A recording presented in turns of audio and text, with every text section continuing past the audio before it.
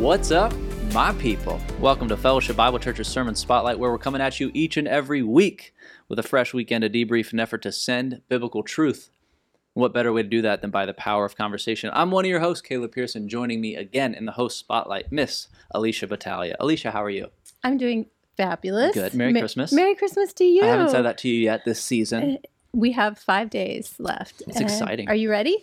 I am ready. Yeah. I have all my gifts done. I feel pretty good, especially Wrapped? from a husband standpoint. I'm sure the expectation's dirt low for me, but I did pretty good. I'm excited. So they are wrapped. Yes. My husband always likes to Christmas morning because he gets to see what he got everybody. Yeah, there's a lot of that going around. That's so funny. But no, I haven't wrapped it to the degree Hannah is used to, but whatever. We'll see. But yeah, it should be fun. Joining us again, he's back with us, Senior Pastor Mark Carey. Mark, how you doing, my friend? Very good. Good. Merry Christmas to you as well. Christmas is this Sunday, which is crazy. We will have a podcast next week just about kind of the Christmas services. We'll talk a little bit about Christmas Eve and all that stuff. But I wanted to go ahead and jump into a Sunday in review. Pastor Mark was in John last week and kind of taken a pause from the book of Acts for a little bit as we look at the Christmas season, talking about good news of great joy. Alicia, I'll come your way first, and Mark, we'll see what you have for us. Yes, good news of great joy, which references the Luke 2 passage where the shepherds are in the field and the angel appears and says, fear not, for behold, I bring you good news of great joy that will be for all people.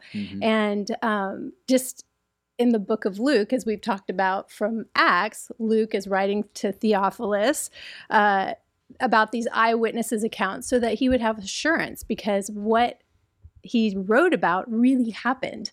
And so this verse of John 3:16 also really happened. God really did love the world so much that he gave his only son. And so it's not only a banner verse for us Christians, it's true. It really did happen. And so I'm excited about the conversation to be able to talk more about that and unpack it. Well, I appreciate Luke 2 as well, because we had our youth Christmas party last week. It's been a crazy time for youth staff, but I was all dressed up as an elf and doing the goofy, silly Christmas stuff. I saw the picture. But then I realized, there's a Christmas lesson built into that night. It's not as long a talk or a lesson, but you want something in there. So I was like, what am I going to do with these kids? And one thing my dad always did with us growing up, still does, is he reads Luke 2, 1 through 20, just the very first thing we do in the morning. And so, I loathed that growing up, learned to think it was pretty okay as I left their house, and now I look forward to it every year. It's just the way they did that and valued it. And so I shared that with the entire youth group. I just wanted to read them Luke 2, because I'm thinking, I bet there are kids in this room that if we don't share that tonight, they might not hear that, on a Christmas morning, or it's so easy to get wrapped up in everything else that you forget it. This story is so real, and one of the points I wanted to convey to them, this isn't just, spiritual stuff we like to talk about. This is history. Yeah. All of this happened in such a way that God worked so intentionally. So it's cool to hear that. And John 3:16 is a verse that we should not ever become overfamiliar with. It's something that is so full of gospel truth and who God is and what he's done for us that I don't think we can ever really plumb the depths of. Sure. So to just blow this off of, okay, let's just talk about John 3:16. No, let's talk about John 3:16, because the whole crux of our faith comes to this head. So then, question for you, Mark. You're preaching on John 3:16, right? Alicia's alluded to this. It's the verse of verses. We can all John 3:16. What's the hope and reason for dwelling on that right before Christmas? And how did you feel like this weekend went regarding talking about the love that comes out of that verse? Well, the worship team had planned for weeks to use John 3:16, even prior to Advent season, as a kind of the focal point of our worship.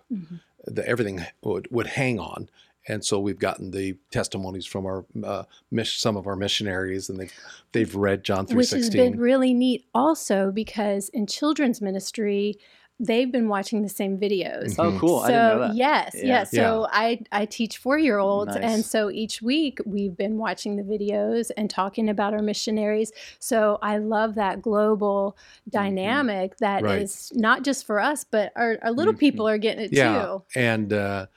And they enjoyed doing it and sending it to us, the greetings. Oh, yeah, I and we bet. just this morning taped our greeting. Well, we had a staff Christmas party, and so we all got together, and it was, we're going to Fun. send that out to all our team. So that John 3:16 was kind of the focal point of our worship time.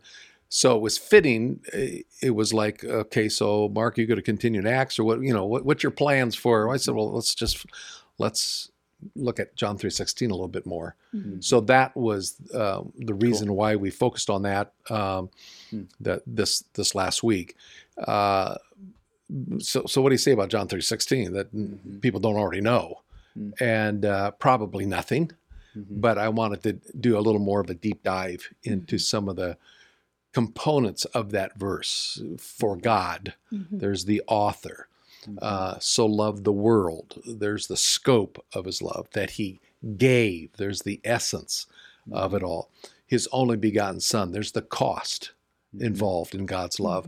That whosoever believes in him will not perish but have everlasting life. There's the benefits. Yeah. So again, it does take rocket science to look at a verse like that and come up with an outline. Yeah, you had mentioned in your sermon that sometimes we try to run God through the grid of our experiences, whatever those experiences may be. And I was thinking about that, how true and that is of us. But the importance of a verse like John 3:16 is to orient ourselves to who God is. And if we think about for the very beginning, Genesis 1, God created. God's the initiator. And then we have John 3:16, for God so loved the world. Romans 5, but God shows his love for us, and that while we were still sinners, Christ died for us. It shows us who God is. And then Revelation 22, verse 13, I am the Alpha and the Omega, the first, the last, the beginning, and the end. This sums up who God is, and also brings us the recognition of who we are and what he's done for us in our situation. Right. So he's the initiator. I mean, he's the lover from beginning, Alpha and Omega, and to the end, Revelation. Now, what I didn't have time to, but it's important, I think, to see this verse in its historical context. Who was the audience? To whom was this said? Well, it was Nicodemus. And this Christmas Day coming up, I'm going to talk a little bit more about that a little bit. So you think of this verse, and again, I didn't do this in this message, but you think of this verse as Nicodemus would have heard it, knowing that Nicodemus was a teacher of the law. He was a Pharisee. He was of that sect of Pharisees. He was a ruling leader, elder of Israel. And he would have been steeped in a tradition and an understanding of the law, that this is how you approach God, that God's a holy God. He's unapproachable. You think of the old, he's living in the Old Testament. New Testament hasn't happened. And, there in Jerusalem was the temple with the curtain and the veil, and only Nicodemus himself could never enter the presence of God. Yeah. It was separate from him because God was holy. He dwelled in unapproachable light. There was this, God was out there, and all of that. And then to approach God, you had the law, the 613 commandments, and then the Pharisees, they added hundreds more. So it was, there was this very legalistic, this is how you approach God, if you're even successful doing that. Yeah. And here Jesus comes along and says, God so loved the world. But wait a minute, the world? We're Jews. So you think of everything that Jesus said in that verse, how counter it was to what Nicodemus would have believed. God so loved, that doesn't fit. Even though, and I brought some of this stuff out, the Old Testament does show a God who loves, but in that mindset, he was unapproachable. He was holy. He was He so loved the world.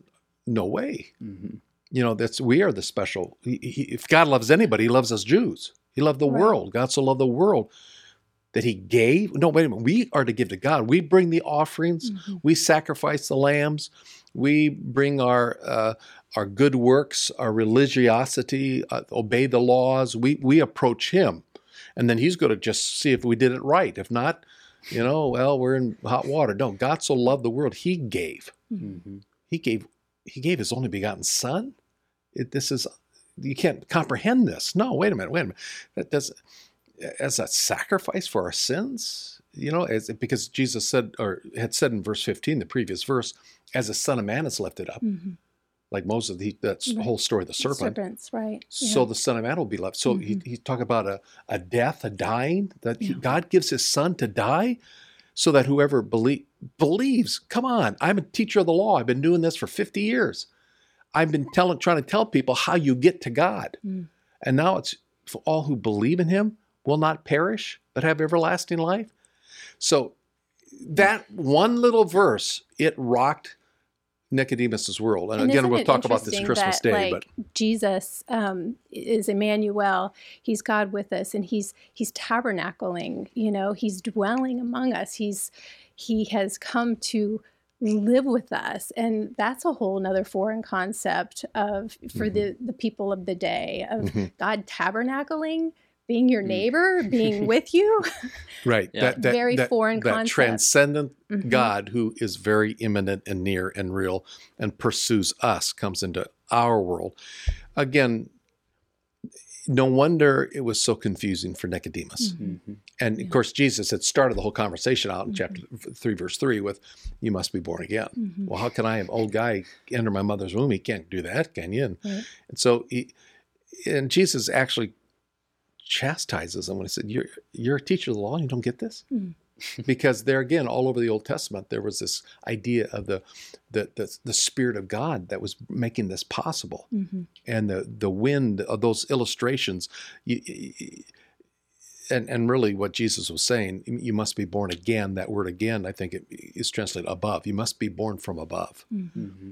Something, you can't do this. Mm-hmm. It's got to be God doing through you. And you're a teacher of the law. You can't do this. Mm-hmm. It's got to be something. And what is that something? Well, God so loved. Yeah. He gave his son. And it's all through the work of his son that if you believe in him, you have everlasting life.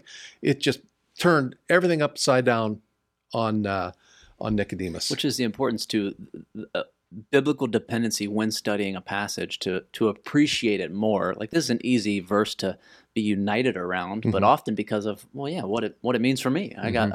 This was the first verse I memorized in Awana. Mm-hmm. This is the first verse eternal life, sign me up. We want, when you're young and you hear this, you want that, but to see it all come down to God's love and say, this had an original intended audience that was hearing it for the first time. It is so cool to think even this verse that yes, can be, put on the eye markings of a football player like Tim Tebow and be Googled by 20 million people that night to find the truth of God. That's incredible. Yeah. But to think you arrive at that and then realize this is part of an unfolding narrative that we are all a part of now. He didn't water the story down for Nicodemus. I mean, just like that verse right before 16, 15, or 14 and 15 that you just referenced. He's talking about the Israelites. They were grumbling against God. They were impatient. They were complaining about the food. They're guilty. Like, they are guilty for just their proud hearts against God. And so he rightly judges them, and he sends serpents, and, they're dying. There are many of them dying, it says. And so they go to Moses as their mediator, Moses. And so Moses prays for them, and then God tells them, to put this bronze serpent on the pole. If they look at it, then they'll live, So there's, here's this weird imagery. But then we see later that Jesus, he took on the form of sinful man and was lifted up, And so in that verse, I looked back and I thought, wow, that's really confronting who we are and what we deserve. We are rightly guilty before God, and we deserve death, just like God was right to judge them. Yeah. And we are not any different. No, and that's a good point, because you just read that as Moses lifted up the serpent, and then again, Nicodemus would have known clearly that story. Right. But if you don't understand what you just shared, the background of that story, it doesn't have as much of weight to it. So you got to bring that background to it. And what I also like about that Old Testament story is that Moses said, or God says, whoever looks upon the serpent is healed. And so you could be 100 yards away, a mile away, and dying from serpent bites. And all you have to do is this. Glance. Yeah, just glance. That, and you're healed. Yeah. And that look of faith. Yeah. And so, again, Jesus takes this Old Testament scholar, or the scholar of the law, and this story that he would have known, and brings it in that this is, he's conveying the heart of God. And the responsibility of us is not to obey all these commandments, and because we can't. Right. We can't do it. It's too burdensome. It's too burdensome. But a glance, a look of faith, that's all he asks of us. Yeah. It is that some whoever believes in him shall not perish. And he is the one who's been lifted up so we can see. That's it's right. not like you've got to go on the hunt for him, Right. Here's a clue. Crawl your snake-bitten body somewhere to get to the foot of the cross. And that, I mean, that just shows the Father's heart of love in that, but also who he is. He is a God of righteous judgment, and his wrath must be satisfied. And he, in this verse, tells us that his wrath is satisfied through his Son, through that he gave for us. I mean, if you just take us, yes, it's one of those, boom, blow your mind. Which is why it's so good to focus on love, and I think it's very important to have a biblical understanding of the word love and how would God define it. I think we are all just experts at conditional love. Like Nicodemus was even wrestling a little bit with that, how unconditionally God loves, and how that love just surpasses what we could define it to be or what we want it to be. It just makes the message, again, taste a little sweeter, I think. So how do we know what God's love is? Well, we look at the cross. And then how do we respond to God's love? We believe. I mean, that's the summary right there. And it's not too much for us because he's done it all. That's right. To say that we have to add to it besides just believe diminishes the work of it's a slap in the face of Jesus, saying that he didn't. I got to somehow fill in a little bit. I remember years ago, I was a college student, and during the Nebraska State Fair, a bunch of us would work at a booth at the state fairgrounds. It was a gospel Is this booth. when the Baptist pastor You remember came that up story? here? Yep. And this elderly man he's a retired Baptist pastor, and there was a sign that says, how to get to heaven or something like that. And we asked him, so how do you get to heaven? And anyway, he had to slip in his works. And it was so sad to see that. So, the bottom line was, so is it 99% Jesus and maybe 1%? How about 99.9% Jesus and a 0.01% us? Which is it? And, if you're having, I believe in baptism, I believe in this, I believe, we have to repent. We got to turn from our sins. We have to do something. So, okay, well, is it a 1%? Whatever. Well, yeah, we settled on the 1%, 99% Jesus. You don't go to heaven if you don't believe 100% Jesus. And Jesus didn't settle on the 1%. There's no there's no verse. Nothing. No. Why would Jesus? Did he drop the ball? Are we reading these stories and saying, okay, man, that should have been in there. That really should have been in there, but we got it figured out now. It's important to realize that repentance and good works and all of the things are a product of, they're fruit of Right. the faith that's been given to us Right. through Jesus. Yeah, and that becomes a process. Exactly. And the Holy Spirit, that's Which called takes sanctification. a whole And lifetime. that's the crux of the issue at times, right? Because sometimes it is easier to live if there's a task, right? It can be easier to get behind something if there's something to do still. So I think that's why we fall victim to that mentality of, I can still get right with Jesus or do this and win favor and all this stuff, but it comes down to the identity. And then the moment we are leaning on, and the Bible continues, don't lean on your own strength. Actually, you should be transformed by the renewing of your whole entire mind. Yeah. Don't even think the way you did, let alone do the things you've done. Yeah. That is a total flip from what they're used to. The other thing I think would have been maybe even not shocking, but even offensive to Nicodemus was when Jesus said, God gave his only begotten Son that whoever believes in him will not perish. The Son. Interesting. And wait a minute, that again, that's just, it was so counterintuitive to the thinking of a religious rabbi, of a Pharisee, of the sect. No, Jesus unabashedly says, I'm him. It's me. It's me, and you believe in me. Yeah. You have everlasting life. Yeah. The other thing is that we also need to understand, like we have to define love, we have to define life too, eternal life. And I think that's where a lot of Christians can slip up. And I mentioned this briefly in the message, but the moment we trust Christ, we have that life. John will say that in his epistle, 1 John 5, he that hath the Son hath the life.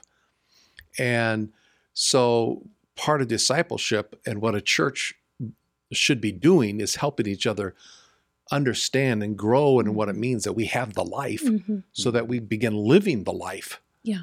And being a compelling witness to the world. Yeah, so it's something we can experience now, and knowing that we as Christians are not ever going to experience the wrath of God. And further along in chapter 3, verse 36 tells us that whoever believes in the Son has eternal life. Whoever does not obey the Son shall not see life, but the wrath of God remains on him. But that's not for Christians. For those of us who do put our faith in Jesus, the wrath has been poured out upon the Son, and that's not something that we're going to have to experience. And sometimes I think we need to remind each other of that. The price that Jesus paid was costly to him, but it's free for us to live this life. Yeah, and Paul spends a book like the book of Galatians talking about that. It was for freedom that Christ set us free, Galatians 5. Yeah.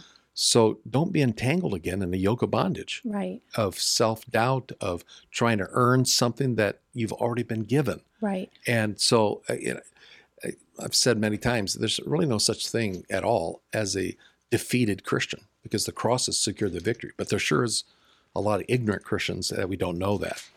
I do have someone I had to ask a question, because I'd mentioned the there when it says God so loved the world that he gave his monogenes, his one and only Son. And again, the teacher of the law, Nicodemus, the concept of the sons of God would have been, there were other sons of God that you find in the Old Testament. And so Jesus is saying, I am the one and only, I'm the unique one. There's no one like me in that sense. And I happened to mention that like Job talks about 3 times the phrase sons of God is used in Job. And then one other time it's in Genesis chapter 6, where the sons of God came into the daughters of man, cohabitated. And the Nephilim. The Nephilim, and you've got this race. So someone was asking a little bit more, can you explain that a little bit further? So again, that passage in Genesis chapter 6, verse 1, now it came about when men began to multiply on the face of the land, and the daughters were born to them, that the sons of God, there it is, the sons of God saw that the daughters of men were beautiful, and they took wives for themselves, whomever they chose, and out of that came this race.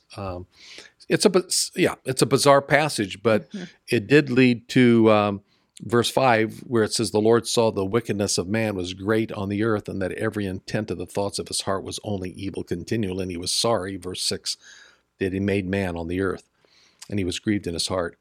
So my understanding of that is that phrase, sons of God, the only other time it's used, 3 times in Job, it's at the angelic realm or that spirit realm. And so we don't know all the details that was going on, but I take it that there was something like the fallen angels, demonic realms, and they were the sons of God, that angelic realm Jude chapter 6, not chapter 6, verse 6, says this, and angels who did not keep their own domain, but abandoned their proper abode, he has kept in eternal bonds until darkness for the judgment of the great day. What? Angels who did not keep their own domain, but abandoned their proper abode, they're in judgment. I think that's probably a reference to this whole thing. They left their spirit realm, Right. and something bad and wicked happened that created something bad that caused the flood. And those sons of God was that spiritual realm, angelic realm of those fallen creatures. So this is a demonic thing that took place. Yeah. And so that's a real quick Hard to unpack in the middle of a sermon. Yeah, right. That's hard to unpack when Yeah. when it's a short sermon on top of it. But that's what. Sure. So to answer that question, sons of God. So when Jesus says God gave His one and only, Very other than. that's right. Then there's other sons of God, the angelic realm, which is what the writer of Hebrews does too. He's greater than the angels. He'll say in chapter 2. Yeah. So there was this misunderstanding, and has been down throughout the centuries of Christendom. The debates of who was Jesus, the Arian debates, and different things about the nature. And it's hard to get your mind around. Yeah. I mean, to this day, there are denominations that are, Christian denominations that are They're split on the meaning of what that well, and they're Unitarian, they're oneness. They're called oneness theology. So, but it's a little wonky. yeah, it gets difficult. But the Jesus. Hey, But there is one and whatever only. what was happening, it was bad. It was bad here. God needed to just wipe it out. That's because right. it was so offensive. Right. And Jesus separates himself from all that realm by saying, I'm the monogenes, I'm the one and only and the unique one. And that's why to believe in him, if Jesus was merely a man or a created being, we would be on thin ice. In fact, we'd be drowned because the ice would have been broken a long time ago. To trust our eternal destiny on a good man. I was talking to someone recently who questions the deity of Christ. And I said that, why would you question your eternal salvation? It's resting on the fact that he is truly the Son of God. He is the second person of the Trinity, that he is very God of very God. Otherwise, what kind of a work could he have done? You wouldn't want me to die for you and pay for your sins. I don't want you to die and pay for my sins. But when God did it, that's the whole marvel of Christmas, of the incarnation, the story of God becoming a man, of what we celebrate. And this Christmas season, this is the opportunity to delve into that, to ponder it, to teach it to your kids, to somehow this mystery of God becoming a man in that little baby. It's unfathomable if you think that God veiled in flesh the Godhead see. That's what Charles Wesley wrote. The incarnate deity. He was veiled in flesh, but he was the incarnate deity. And a little squirming baby in the hand of Mary, a little Jewish girl, that he would lower himself to do that. That's Christmas for the purpose of coming and dying for us. That story that you just mentioned made me think about in John chapter 6, after Jesus had been teaching and many of the disciples turned and walked away, and Jesus turned to his 12 and said, "Do you want to go away as well?" And Simon Peter answered, "Lord, to whom shall we go? You have the words of eternal life, and we have believed, and we've come to know that you are the Holy One of God."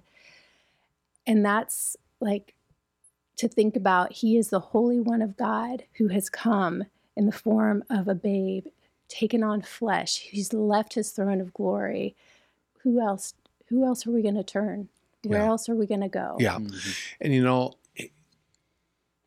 God has made this so simple. We don't have to understand all the ins and outs. We don't have to understand the mystery of the incarnation. We don't necessarily have to understand the mystery of the Trinity and how all this works together. He's simply asking us to put our faith in Jesus, who is the one who gives us eternal life if we believe him. And John will close his epistle off. He said, there's a lot of things I could have written, but these things, many other signs, but I've written these things I've written so that you may know that Jesus is the Messiah, the Christ, the Son of God. And by believing, and you may not understand all the ins and outs of what that means, but he is the one who's the fulfillment, who comes to bring eternal life because he is the one and only Son. And if you trust him, you have everlasting life, and it's everlasting. He doesn't take away the gift that he gives so graciously. Again, there's a lot to celebrate about Christmas, and let's hope that we don't get all caught up in so many other things that we forget the real essence of what this is about. Yeah, no one can argue that he's in the tomb. They can only argue why he isn't. Yeah, and we'll get to unpack that a little more this weekend. I do want to point people towards a couple announcements just for fellowship this weekend. It'll obviously look a little bit different with Christmas falling on a Sunday, but we have 3 Christmas Eve services this Saturday, 11 a.m., 4 p.m., and 6 p.m. Nurseries provided 0 to 2 years of age at the 11 o'clock in the morning and at the 4 p.m. Service as well. Bundle up. It is going to be cold. It's going to be a chilly weekend for sure. Very cold. And then on Christmas Day, there will be one service Sunday morning, 11 a.m. That's not the same service as the Christmas Eve service, but it'll be a good opportunity to come together as a fellowship family and enjoy a kind of a little bit of a shorter service, but there'll be a family potluck thing happening after as well. Yeah. So and the kids, everybody will be in the room. And we'll have a fun time, exciting time. Yeah, should be good. So, just as a final reminder, you can find us all over the place on your favorite podcast platform. Just type in Sermon Spotlight, and we pop right up. The fact of the matter, everybody, is that sermons are not meant to just take an hour, but rather transform a lifetime. Until next week, much love. God bless.